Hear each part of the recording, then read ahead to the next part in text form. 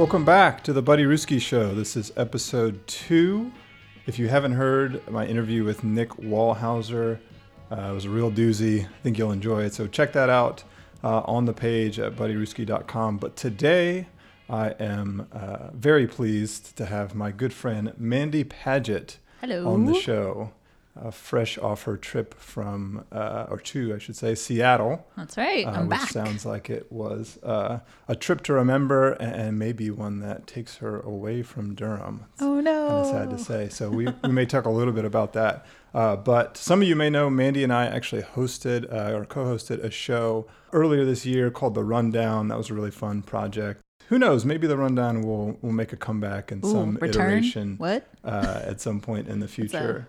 Inside scoop there, Justin. That's what the show is for. It's for the inside scoops, the secrets. Let's jump right into it. Mandy, you, although you're very entrenched in the Durham culture, are actually not a Durhamite. No, I know. Would probably be surprised to hear that. So tell us a little bit about kind of where you're from, your origin story, and how you got to Durham. Okay.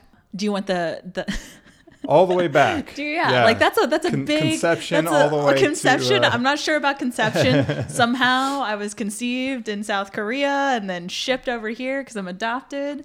Lived in Illinois till I was 4, and then my family moved to Burlington, North Carolina. My dad's a professor, got a job at Elon University, and we've been here since then. So I grew up in Burlington. It's like 40 minutes west of here, I guess. And that's my story. And then I went to Elon University. Yay. Go Fighting Christians. Go Fighting Christians, which is hilarious because they literally were the Fighting Christians until like 2000. Oh, wow. Which is like a long time. Like I grew up going to like the university and seeing the mascot who kind of looks like the Fighting Irishman. Okay. But it was the Fighting Christians. And that story, I think, is because Elon back in the day used to compete with a Quaker school. Okay. So in that area, and so they'd have like, I don't know, sports, basketball, whatever. And so it became the Christians versus the Quakers. And so that's where the Fighting Christians came from. But then they had a whole rebrand, became Elon College to Elon University, and became the Phoenix, singular. Yeah. Probably a good choice on their part. Although I would love to see some vintage Fighting Christian team sweatshirts or something. That'd be... It really did look like it really did look like the Fighting Irishman, right? Is that the Fighting Irish? What is Fighting this? Irish? Just Irish. Okay. Singular, I guess. Okay. Irish is both singular and plural. Yes, I'm just thinking about the mascot. He's kind of like this. Yeah. Dude had like the big beard and the curly hair, and he just who knows? It was a thing. So you are not an only child, but the only adopted. No, my brother's also adopted. Oh, is he? But we are not related by blood. So he was adopted in 85, and I was adopted in 87. Do the math. Y'all know how old I am now. But so he is a little over 2 years older than I am, and he was adopted and came to the United States when he was 8 months old. Okay. And then I came... Actually, I just had my quote unquote, when you're adopted, well, most families, you have like an arrival day kind of thing. So my arrival day was actually this October 30th. Okay. So I just, 31 years in the United States, people. Woo! My parents used to make jokes that were like, you arrived on the 30th and then we went trick-or-treating and we're pretty sure you didn't smile for like 4 months because you were so traumatized. Oh, no. Because it was like, new baby, new place. Probably didn't understand any English, obviously. I don't know, or any words or any sounds for that matter when you're that old. But that was just the long running joke, is that I was just like all stoic as a baby because I was scared from going out trick-or-treating. How different you are now. I know. Look at me. Stoic, very animated personality. What was it like growing up in Burlington? I'm not too familiar with Burlington. I think the only other person that I know from there is maybe Tab. I'm pretty sure he's a Burlingtonite. He is. He went to my rival high school. He went to Williams, which was the quote unquote city high school. And I went to Western, which was like in the country, not as country as maybe some others, but I went to Western. So it was Western versus Williams a lot of the time. Big rivalry, which is not a big deal. It's just high school sports. But I think there was a rumor that at one point when I was in high school, people from Western, before a football game, killed a deer because hunting season, it's the fall, and then dropped it in the Williams parking lot. Yikes. as like a, rivalry week thing. I don't know. But yeah, high school, man. I went to the country high school where kids took off for the first day of hunting season. You didn't go to school. You went hunting with your parents or whatever else, It sounds like something people in Northern high school, that was one of Riverside's big rivals, was Northern. That sounds like something that, Northern Durham, close to like the city county line. They're out in the sticks. Yeah, so, that is. High school rivalries can get vicious. I guess so. But no, yeah. It's good. I mean, Burlington, small town. Like, I think, moving to Durham, when I moved to Durham after college, it really made me, I think the last 8 years I've been here, have grown to appreciate diversity in your surroundings and diversity of like Durham, which is a great part about the city. Was that not a big part of your upbringing in No, Burlington? Your family, I just grew to realize a lot of things when I was younger that I wouldn't have noticed. Like, my parents would go out to eat. We'd go out to eat as a family, and people would kind of look at us because it's like 2 young Asian kids and 2 older white, people. So that was always kind of interesting. And then the older we've gotten, if we go out to eat, a lot of times people will ask 2 checks or 1 for when we eat dinner, because it might be, you don't know. So stuff like that. But also in my high school and most of my schools, there were some Asian families, but running tally in my high school 4 years that I was there were probably 6. We used to count. There were 6 Asian students. And Burlington, it's East Burlington is known as being, you go under a bridge and it's more or less where the black neighborhoods are. And then on the west side, it's more white neighborhoods. And so I'd never had any issues really growing up in Burlington, but I think it is definitely less racially diverse and all that kind of stuff. I mean, that happens in Durham too. Depends on schools, so neighborhoods, all that kind of stuff. But I do feel now that I feel more uncomfortable going home in this political climate and all the other kinds of things. I feel less comfortable going to Burlington than I would ever have noticed as a child. I think I was just ignorant to it, blind to it, grew up with it, didn't think anything about it. I would forget that I was Asian sometimes. If you don't look at yourself in the mirror and you're surrounded by a bunch of other people that are not Asian, you're just culturally, I'm from white middle class America. You know what I mean? Yeah. So. Yeah, it's interesting you say that. I was having that same conversation yesterday, and it came up. We were talking about the use of the N-word, which is a very divisive topic, obviously. But there are so many folks that, depending on the culture that you grow up in, even if you're not African American or not Black, the N-word is used all around you all the time, and it's way different context, though. Yeah, right, sure. Yeah, but just the difference between kind of the culture that you were born into and then the culture that you are raised in, and how those things may or may not clash as you get older and are trying to figure out your own identity. Well, I think, and I don't know if we've ever talked about this, but I've had conversations with multiple other people about this, that I feel like adoptees and kids of mixed race have a lot of similar identity thoughts and issues. The only difference is, I think, I feel like personally for me, because I was adopted, I don't have ties to, the Korean background. But, if you have parents in your life, then at least culturally you have ties to both cultures. Right. But there's a sense of interesting identity that comes along with it. So yeah, I can imagine using the N-word or whatever else as culturally as as an example is you're raised in a certain culture, but you might also be something else. So I don't know. So people have told me that I can use it, and I was I've been in certain situations with certain friends, and they're like, "Oh no, you get the pass," and I'm I don't get a pass. Right. You don't get a pass to use that word. I'm saying I will never. It's fine. Yeah, that's a whole nother podcast. It's a whole nother thing where it's people get quote unquote passes, and I'm no, we don't do that. Yeah. We don't give out free. I don't care who you are. Yeah. So you graduate, you end up at Elon, and you said your dad was a professor there. I had my dad. I took my dad's class. Oh, man. Was that a big reason why you chose to go to school there? No, I mean, frank, honest, Elon is a really good school. I wanted, at the time when I was in high school, I really thought I wanted to be a TV news producer. Okay. Elon has a great broadcast communications program, specifically news-based. So free tuition I mean, it's still paid room and board, but you basically get a private school education for the price of public school education. Mm-hmm. So it just kind of all worked out. I grew up being like, I'm never going to Elon. It's not happening, Mom and Dad. I'm going to go to school like halfway across the country, far away. It's just never going to be that. And then it came down to applying to schools. And I was like, well, Carolina or Elon, they both have broadcast comm programs. But Elon, and all right, cool. It's good. It's really good. So yeah. I obviously did not do that as a career choice. I got to school and was like, these kids are crazy. So I'm going to go ahead and bypass TV news and just kind of found my way to just like normal video production. Yeah. What does your dad teach, or what did he teach at the time? He's still teaching. He is a journalism professor. So he teaches, his main courses are media law, actually. Media law is his big one.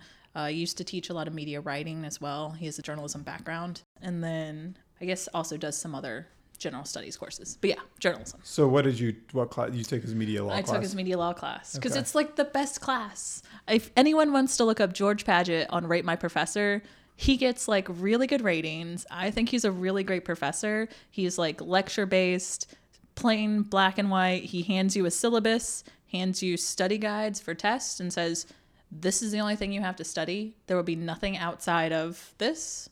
You just talk the whole time, debate things with your fellow students. Media law, I was a mass communications major at Central and also really enjoyed my media law class. There's a lot of stuff there that, especially in this day and age, because the barrier to entry to starting blogs and websites, podcasts even, is so easy, you end up skipping a lot of those, the specifics around libel law and other things that just the precedent that's been set throughout the years of building what the media atmosphere we currently live in. Exactly. And in a newspaper and a newsroom setting, you get that stuff not only in school, but you're surrounded by it every day in a newsroom. And if you don't have that technical training and you're just working from home as a blogger or a media personality, there's a good chance that you end up missing a lot of that stuff and can get yourself in trouble. So yeah, good on him to teach the important stuff. Did you liked your law class? I did. Yeah, because I felt like I was able to get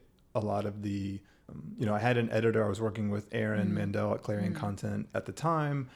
So I was able to learn a lot of the specifics around creating media, but it was the law and sort of the other things in the orbit of media that I wouldn't have gotten in my everyday life. So I did appreciate that class. Yeah, it's crazy. I just remember the cases you have to like remember, but going through and be like, oh, at some point, and this is 10 years ago now, at some point these things didn't exist and someone had to do it. Someone did it first and then quote got in trouble. Somebody really screwed up. Yes, exactly. Someone got mad, quoted somebody wrong, and then we've got libel suits. Like who knew? At some point this happened. Yeah. So you end up diverging from media journalism into standard video production. What made you make that transition? Yeah, I kind of went through, talking about the whole college thing, I felt very lost when that happened. I studied abroad in London my spring semester sophomore year. And that was at that point I realized I didn't want to do television news, basically after my freshman year. And I had an internship with a post-production house that did a lot of 3D graphics in Soho, and that was really awesome because it showed me a world outside of this one that I had kind of built in my head. And after that, I almost just took a semester off or took a year off because I didn't know what I wanted to do.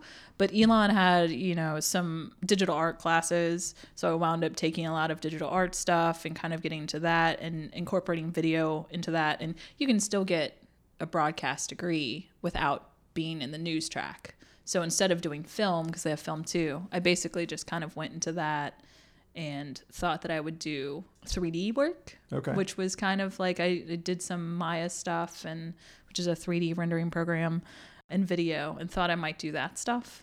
But now I've just that's a lot of stuff that I didn't want to dive into later too. So now I'm just doing video production, which I like. And when were you at Elon? Graduated in 2009, so 05 to 09. Because video, now it's everywhere. It's pervasive. You whether you're working with clients or you're just kind of scrolling through social media. Like video everyone is the has a video dominant position form, right, of communicating. And but that wasn't true at the time. I mean, social media was just coming around. Like it started in 04. Facebook started 04. I mean, maybe a little before that, but I remember Elon was when Facebook went live to more than just X amount of schools. I got a Facebook in 05 and it was like pretty much brand new, right? Like, well, and even the technology with phones, video was not, people weren't Snapchatting. They weren't doing Instagram stories. It was all text based still for the most part. The cameras, I don't remember what the megapixels were for cameras, but they were so not bad. Good. I remember I don't know, had like an LG flip phone thing. You take photos and it just looked, everyone was just green all the time. Yeah. Like, it was awful. So it doesn't seem as obvious to jump into video work maybe then as it does now, because there are so many positions in media for video creators. So you graduate from Elon in video production. What is it that you look to next in sort of where you want your career to go? Because there's a lot of different options for video in the field. And so, what are you looking at for your career? Good points. I think when I graduated, it was not a good time to graduate. The recession was pretty strong then. Yeah. So there weren't a ton of jobs specifically just for random video stuff. It could have been, TV, news, or moving to LA or moving to a big city and trying to make it happen, which a lot of people I graduated with did and now are successful doing stuff out there. But I wound up getting a job at Eurosport, and they had, because they were an online retailer, they were doing video stuff. So to sell things. So simple product videos, some commercial work, and then YouTube just basically uploading videos so people could see stuff. So it was all very basic, way less content based, like all media is now, all video is now. So it was really interesting to see that. So it took me a little while, probably took me about 10 months to get a job. And then I got a job and I started doing that, which I think was a really interesting place to be, to see the evolution of online web content. Because I feel like that's where I'm strongest now, is what is the norm now is what I'm strongest at, because it's what I've always done. I've always done short form videos for online purposes, whether that's retail or content based or whatever else. So starting in product videos, and then through the years getting to go on some first trips. I had a camera so they could send me on a trip, and I would film with my own personal camera and do some interviews. The first trip I ever did was to Puma headquarters in Germany. And it was for product line launch, and it was really cool because we got to interview designers, and that kind of just started to snowball. And so the last 4 years I was at the company, I was there for 7.5. The last 4 years kind of started really building that relationship with all of the brands and making content specifically for soccer.com that was interview based or, stuff like that, which you see all the time now, building brand image through video. So. And had you moved to Durham at this point, or were you still in the Elon Burlington area? Yeah. I stayed, let me think about this. I moved to Chapel Hill in 2010, and sometime in 2010, and then I moved to Durham, but 15501 Durham, okay, right there by New Hope Commons. Yep. I moved over there. So I've been in the Durham area, Durham Chapel Hill area for 8-ish years. Okay. Yeah. But Cool. I didn't really get into, I don't think how I made it into the downtown Durham scene, if it's a scene, we're calling it a scene, are we? Is through a coworker of mine who was friends with Salim in college. Oh, okay. And then Salim moved back. We moved back at about the same time, or moved to Durham at about the same time. And she was like, oh, you guys both like video stuff. You should be friends. And then we became really good friends. And then that's how that all kind of doors opened in that sense. And he was coming from New York? He was coming from Japan. He had just moved back from Japan. So I moved to Durham, and he moved back to North Carolina from Japan at basically the same time. I met him at a event for a fundraiser for the scrap exchange after the roof had caved in on their building. And I met him that night or the night, I don't know. I basically remember that was the first night we kind of all hung out in Corral Tune. Whoa, oops, sorry, Tune. Sorry, Fess. Jesus, I'm getting it wrong all over the place. Lord Fess. That's on him. All right. That's not on us. Okay.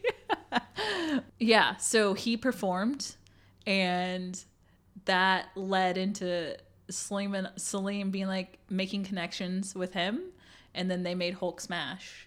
Right. And so it was like these weird kind of things where I just remember it was like that was something that got a lot of traction, and like Salim, people were like, oh, that's a cool video, and like so then that kind of started all that for him. And I just remember, yeah, it's also where we kind of first hung out and met too. So cool. Yeah. Well, we'll take a quick break here. I do want to get more into your life in the downtown Durham scene and some of the projects that you've worked on with people like Salim Reshamwala. A lot of you who've been following either one of us know Salim is Kid Ethnic. He does a lot of really cool stuff with video production and just kind of creativity in general. The guy is a wizard when it comes to creative projects. Of all shapes and sizes. Exactly. So we'll take a quick break and we'll get right back to it. My style costs more than money. They just don't get it. It costs more than money. My style costs more than money. Get off my steeds, I will say please. Get off my beat, stop stealing my breeze. I'm feeling too buzz for y'all to come kill it. Feeling too good for y'all to come near it. I don't wanna hear it if it ain't got soul. Ain't trying to rock it if it ain't got flow. Everybody wanna know how we do what we do. How much would it cost? I'm back here with Mandy Padgett. We were getting into kind of post-college career, starting at soccer.com. Before we jump back into your time in Durham, I do want to ask you, through your work with soccer.com, I know that this is something very near and dear to your heart, is your shoe collection. Oh boy. Did that start before soccer.com, or did that come about because of the work you were doing and the access you had through Eurosport and that kind of thing? Multi-tiered answer. Okay. I have always liked shoes, and I specifically remember my first pair of like sneakers that I was in love with. I think I was a freshman in high school, and I got a pair of red Puma suedes, okay, which is my love of Puma anyways. But red Puma suedes, they were literally a full size, if not size and a half bigger than what I needed. Like it was like a guy's, I don't know, like 7, and I'm like a guy's like 5.5, 6. And like, was that just that was the only pair they had? It was like it was like the smallest pair they had, and I really liked them, and I really wanted them, and so like I got them, and I wore them like to death. Like I fucking wore those things. Like, so sorry, but okay. But I did, and I loved them. So like that was kind of like the start of me really liking sneakers and like cons when I was a kid, and like through soccer.com. You wound up building collection. Right. I built a collection. I now have probably 70 pairs of sneakers. Wow. Which is a lot. I mean, they're not all like they're not like high end everything. Yeah. I mean, I have a few pairs of Jordans. I got some other nice shoes too. We should have done a Cribs episode instead of a podcast. That would have been great. I have like legit, I'm embarrassed about this. I think I have like 4 pairs of shoes that I've never worn. Which it happens, whatever else. But I'm sure I have some runaway gear that's never been touched. Just sits in my closet. Yeah, it'll be vintage eventually, so I just need to hold on to it. I don't know. Being that we worked with all the brands, Nike, Adidas, Puma, New Balance. When you would go on trips, when they would be in the office for meetings, anything like that, you couldn't wear other brands. Like, oh, sure. Do you know what I mean? Like, it just is not cool to be like, hey, Adidas is here for 3 days, or you're going to fly and hang out with people in Puma, but you're going to wear Adi gear, you're going to wear Nike gear. Like, well, and that relationship in particular is a little... because of their origins, right? Yes. Like it would be Have really you read that story yet? I've skimmed through the Wikipedia page. Okay. I know a little bit about it. Yeah. There's a book. There's a fun book. Really? There's a fun book about it. Yeah, the Dossler brothers. Okay. Yeah. So for people that don't know this, and you could probably speak to this story better than I can. There were 2 brothers. I forget. Adi and Rudolph. Rudolph. I think. Okay. Yeah. Long story short, one started Adidas, one started Puma, and there was an original sort of there was a parent company it's called the Dossler Brothers Shoes, or Dossler Shoes, because that's their last name. And in the small town outside of, oh my gosh, I'm blanking on the name of the town, and it's Herzogenaurach, okay. Whatever. Herzo. You say Herzo, it's short. There is a river, and the brothers grew up there. I think it was like World War I. They went off to war, whatever else, but they had like shoes. They were building shoes. They come back, start a company together.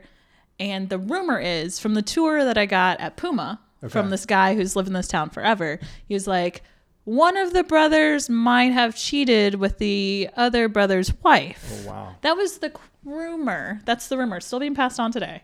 So then the brothers had a huge falling out. And one of them on one side of the river created Adidas. So Adi Dassler. It's not All Day I Dream About Sports. It's his name. That blew my mind when I found out that wasn't right? True. Because we all knew that. We all thought All Day I Dream About Sports or soccer or whatever else you were doing. But it's Adi Dassler. And then Rudolph, whatever, started Puma. Pretty powerful shoe family there. Super powerful shoe family. They were like the first people to really try to get, I think the Dassler Shoe Company was one of the first companies to try to create shoes for sports. Okay. Is what happened there. And so then both the companies broke off from that. Maybe we'll try and get some behind the scenes of Mandy's shoe collection. Do you have, outside of your red suede Pumas, do you have a favorite? I know you're a big Adidas fan. I like Adidas. Another pair that you're really attached to? I don't think you can go wrong with classics. Like I rock Superstars all the time and stuff like that. I have Boost, but honestly, hot take, Boost is not nearly as comfortable as people like to say it is. Okay. For me, for my feet at least. I think it's too soft. Yeah, I don't. I think the only. I own some Adidas basketball shoes now. You do? Actually, that are pretty nice. You have some cool shoes. The shoes you have, I think, are all pretty cool. I've come around. Yeah.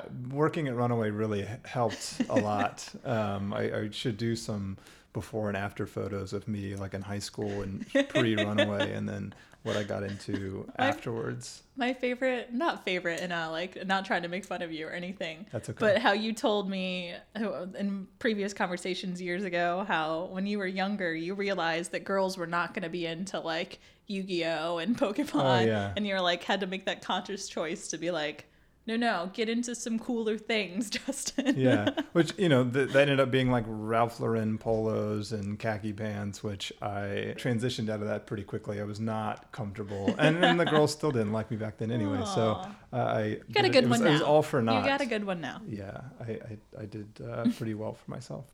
When you're looking for a project to work on or a client to work with, what is it about your style that you think you want to shine in the project? And then on the client side, who is it that really attracts your attention when trying to work with people? Because you worked with soccer.com for what, 8 years? Yeah, close to 8 years. Close to 8 years and doing stuff for them. So it's interesting. It was an interesting transition for me to go from working for a company and always doing little side projects on the side, freelance stuff here and there, or working with Salim, but working for someone else's vision and then going freelance and I feel hesitant to say things like that I'm doing my own work, because what I actually enjoy doing most is video editing. And I can do all the other stuff too, but what I enjoy most is editing.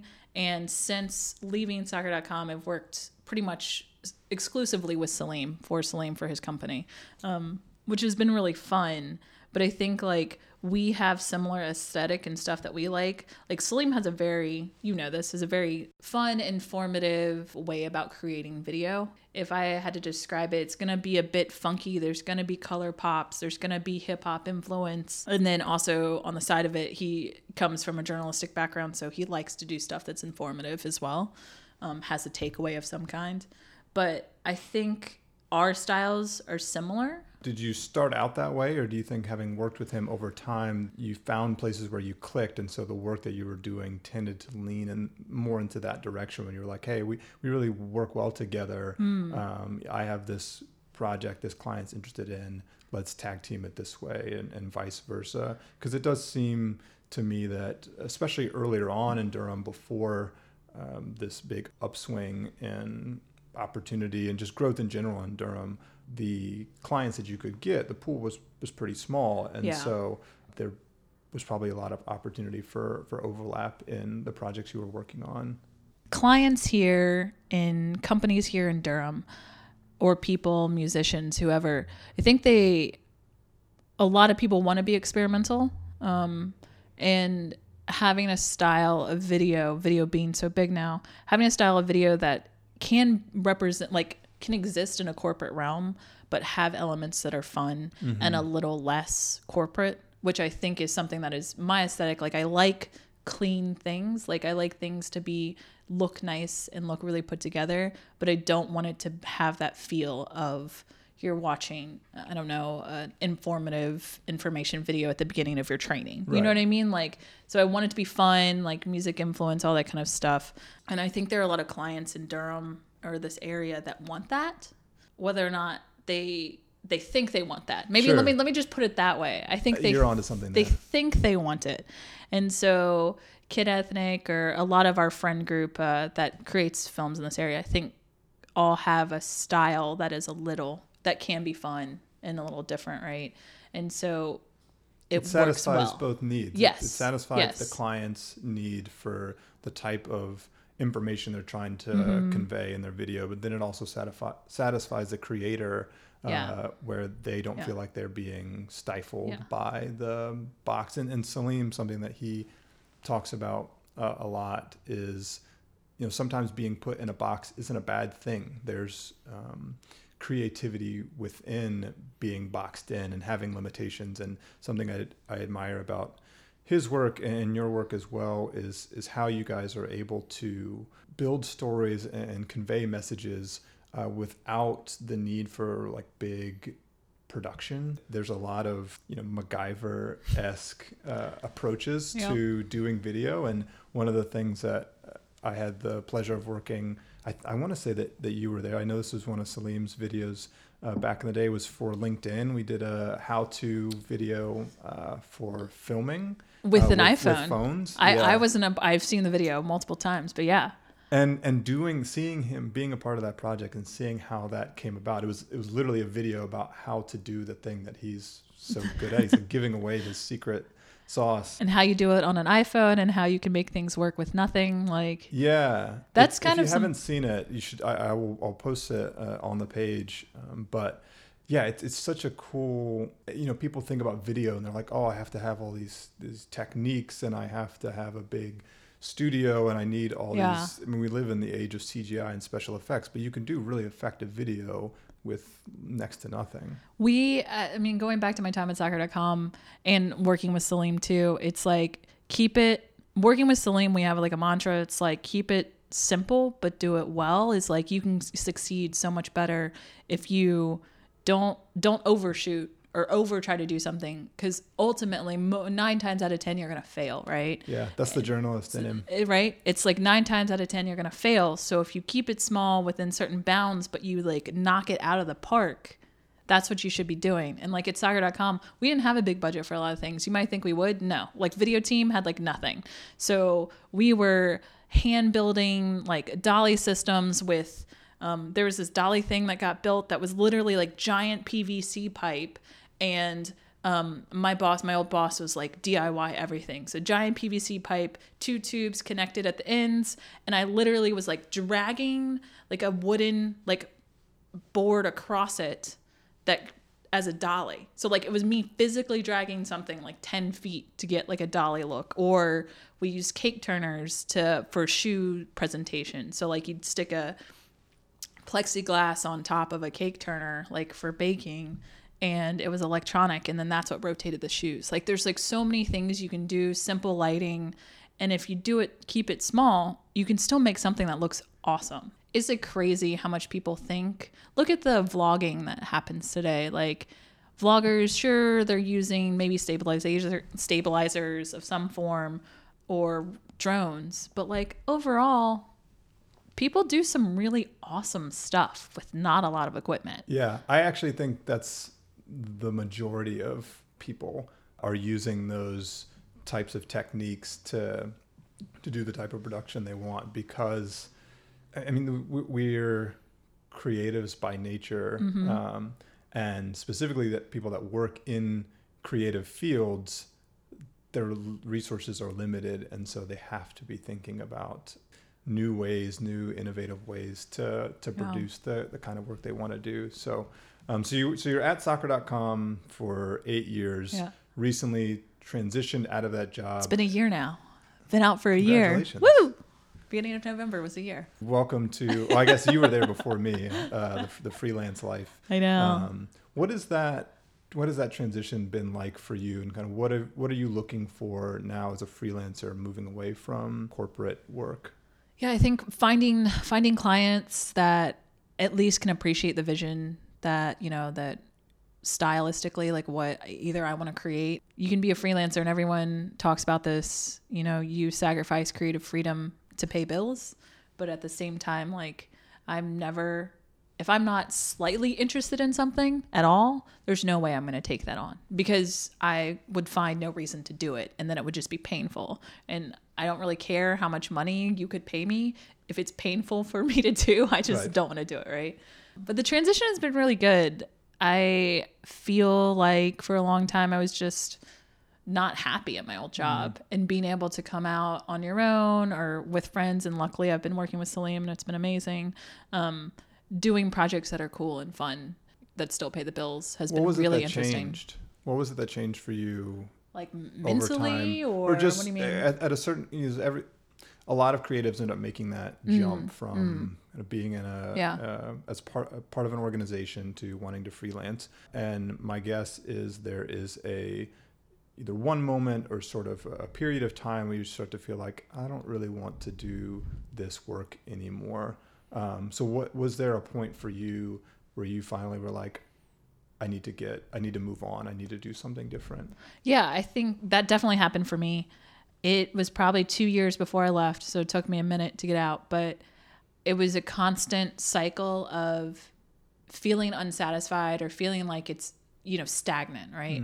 I felt very stagnant, and then maybe something would happen. It would ramp up a little bit. I'd feel like I was learning something new, doing something different, and then it would be stagnant again. And it was kind of this cycle that almost felt like an abusive relationship. Not really, but like I can't compare it, obviously, but I shouldn't compare it. But it was like something good would happen, and that would satisfy me enough through the bad. Yeah. And then it would get to a point where I'd be like, oh my God, I can't do it anymore. I feel like I can't be creative. This is not my life passion. No matter how much I like soccer as a fan, I did not grow up playing it. So it's kind of hard to get into this mentality of like this player and being excited about stuff all the time. Yeah. So yeah, I think it just got to a point where it's like creatively, nothing I am doing is satisfying me or satisfying the company. Do you know what I mean? And so I think I hit a wall of where it was like, I'm not doing anything good for the company anymore, and it's not doing anything good for me. And I really just need to leave. It's interesting because you have access to so much. As a lot of what we look for as freelancers is, resources to do the projects that we want. Yeah. That's the hardest part. It's not coming up with ideas. It's having the resources to make them happen. And in corporate America and a lot of these corporate jobs, that's what you have. That's kind of the beauty of the gig, is you have access to things you might not normally have as a freelancer, but then to create what they want, not what you want, right? Which is the hard part. Yeah, there's only so many people I think that have found that middle ground, that balance. What challenges have you faced both as a woman and as an Asian American in your career as a videographer, as a freelancer, whether it's relationships with other people, with coworkers or clients, just being able to get work in general, kind of being overlooked for things that you feel like you've earned and you deserve? I think yes. It's You're like welcome a hard to put anybody on blast. Yeah, no, you have to, but no, I don't want to. It's not that I'm putting anyone on blast. Video is a career. Most people, I think, know it's a male-dominated industry for whatever reason. I'm not sure why. I think across the board it's pretty male-dominated, and in Durham it definitely is. Mm-hmm. But there are a lot of females doing amazing things, and specifically in the documentary field. I think there's a lot of women in this community that are creating awesome work, but that may or may not be what I'm doing, what I've been doing. So kind of the route that I've been taking is less film, less documentary, and like I was saying, short form online. And a lot of people doing that happen to be guys. I'm not sure where or how that happened, but specifically in the center of downtown, I feel like there are a lot more guys. So sometimes that's hard, but I do my own thing, and I think people know that I'm good at what I do. So I don't know if I've ever been overlooked for something specifically in Durham, but I think there are people that have been around that are more well known because they've been doing a lot more work, and it's not a bad thing. It's like they've been here and they've been working, and so those are the people that are known. But I do think it's hard. What I wish sometimes is that people that are in the community that have been very successful, and I think Salima's really good about this. I don't know about the other people, but when you're building a set, when you're building a crew, we all want to work with people that we know and are comfortable with. There's a team. Like, I know people that do certain jobs that I trust to do those jobs. And if I was going to build out a team, I'd want to hire those people. But unfortunately, I find that a lot of times for people in the area, it might be all guys. Right. And so what I wish would happen moving forwards is just that people are conscious of those decisions and saying, okay, let's build a team that is more diverse. Let's find those people. Maybe I haven't worked with them before, but let me build a team that isn't just the same 7 dudes that I always work with, right, who happen to pretty much always be 7 white guys. Yeah. So I'm not putting people on blast. It's just being conscious of those decisions. Yeah, I know it's going to be a lot easier to work with the people that you're comfortable with, because that's what we all want to do. Right. We all want to work with people we're comfortable with and that we know do a good job at what they do. And I'm not saying they aren't. It's just, come on, like, let's mix things up a little bit and see what happens. And I think that's something that's been interesting, is just watching that happen over and over and over again and being like, yo, like, there's a really cool woman down the block who's doing that same thing. Or like, maybe there's someone who has less experience, but let's give them a shot and see. And, you know. Yeah. It brings fresh perspective into your work as well when you work with people that you haven't worked with before or are slightly different, have a slightly different approach than you. We went through that same challenge at Runaway where, to your point, it's like, okay, we're going to have a release party or we're going to do this type of event. Who are we going to get to DJ or who are we going to get to come participate? And we immediately run to like, okay, we have our 5 friends who are all DJs. Let's just invite them. It'll be fun and easy. And we got some pushback from it. And I'm glad that we did. I appreciate that people in Durham are generally willing to hold each other accountable and not in a negative way or just like, let's try better, guys. Yeah. We know you can. Right. Yeah. Yeah. It's a little constructive criticism. And I can understand that it's much more difficult when you are the person that is being neglected or being overlooked to rationalize that than it is the person in the position of power. And again, it's actually not even me, because I know where I've been and I know what roles that I've played in the work that I've created. And I'm not the one who's always in the forefront of the work that I've done, which is partially how I like it. Like, it's, my personality. I'm not one to want to step into the limelight very much. So that's where I find that video editing is very comfortable for me. I like telling stories, like building stories, but like I can kind of hide around and do whatever. So like, I totally understand that. I'm just thinking in general. I just wish people would understand that those are the choices they're making. It's not that they're choosing the wrong people. They're actually probably choosing the right people because they know that they do a good job. Right. But it's like, every time make that decision to not call those same people and see what happens to the film community here, to the video community here. Because I think it would expand. I think it would. Well, now that you have this platform, the 20 people that might listen to this, who do you want to give a shout out to that you feel like maybe doesn't get as much shine? That's hard. I don't know. You don't have to capture everybody, but just if there's anyone that come, I'm sure there are some folks that come top of mind that you're just like, yeah, they do really, really awesome work, and I want to make sure that people know that.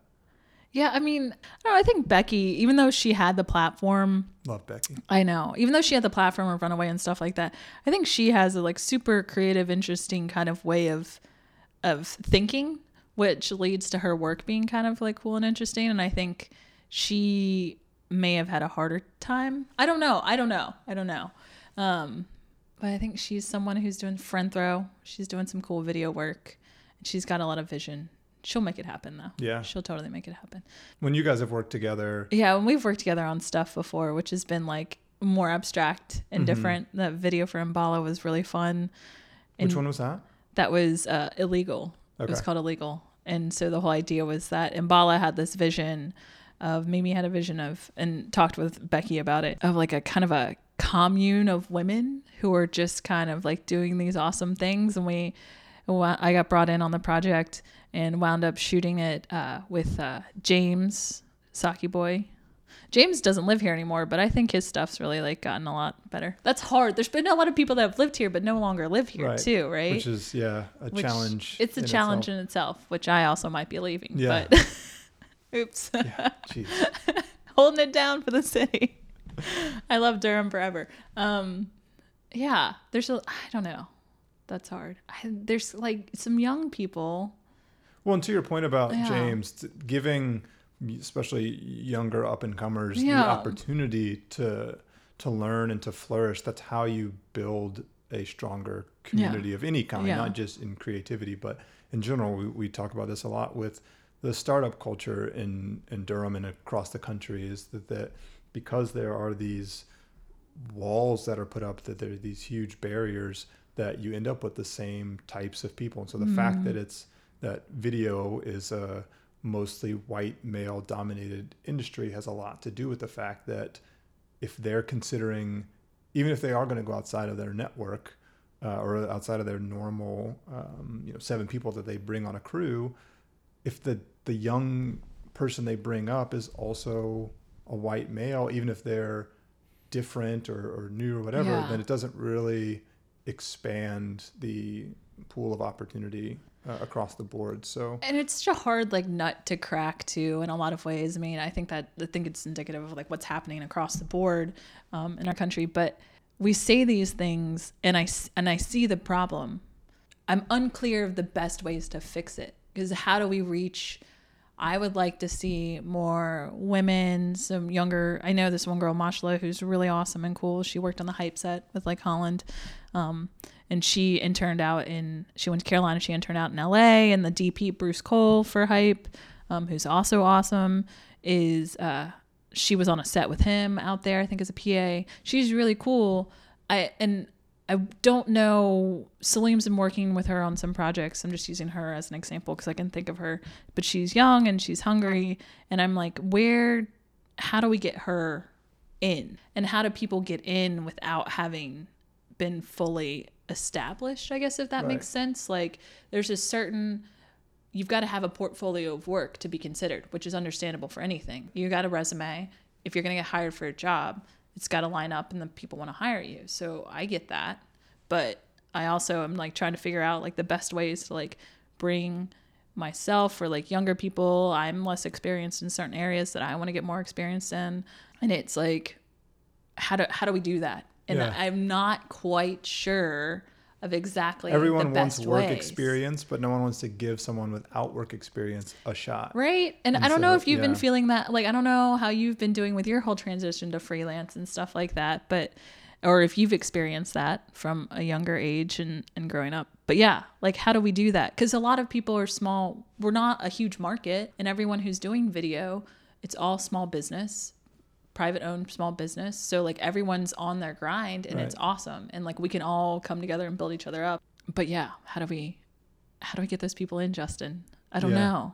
And where are they? Like if there's young dudes or young other people that want to know more, I'd like to be able to help them, or I'd like to be able to help open doors for people. I think Salim does an amazing job at that. He's very conscious of that kind of stuff.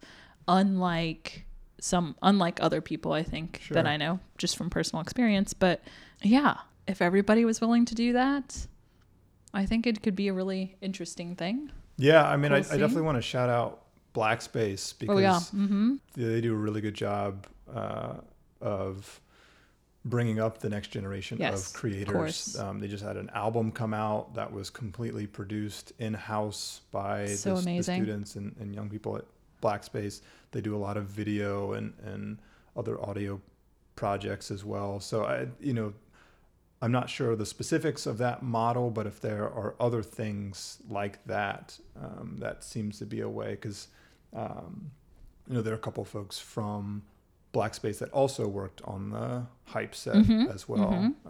Yeah, shout out to Holland, man. Really just like giving everybody Hype was a shot. Amazing. I'm sorry. I thought that was so fun.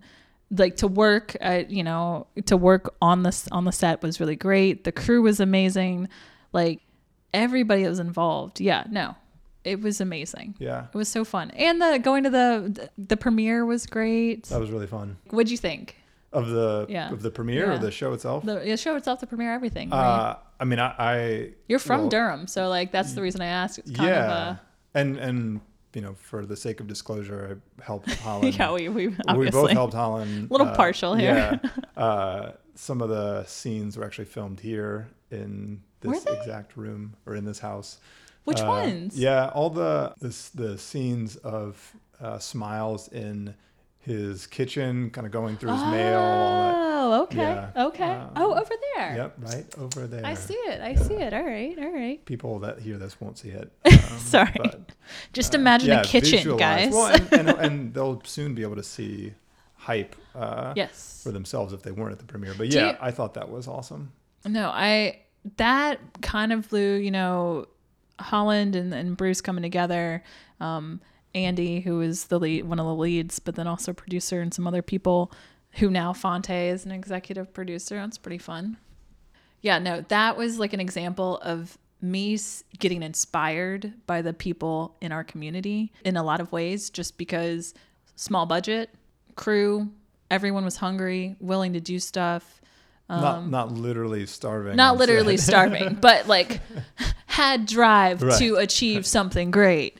And I think the end product was really great. And so I was like super proud to be a part of it and super happy and proud of everyone involved, because that was really cool. I think it really speaks to the talent level that's here, even though we're not in a large metro area. I just, going back to folks like Salim and yourself as well, being able to do more with less is just kind of a part of what it means to be in Durham. And so that's something that I continue to appreciate about the work here. And think about, I mean, I know you're from here, but, born and raised, but I think since I've moved here, so I moved here and Motorco wasn't open yet. None of that area, Rigsby, was not open, right? What people think of downtown Durham had all not of quite that was so cool. So I'm not trying to be like, I'm an OG. I'm just saying I moved here right before all of that opened. So seeing all of that,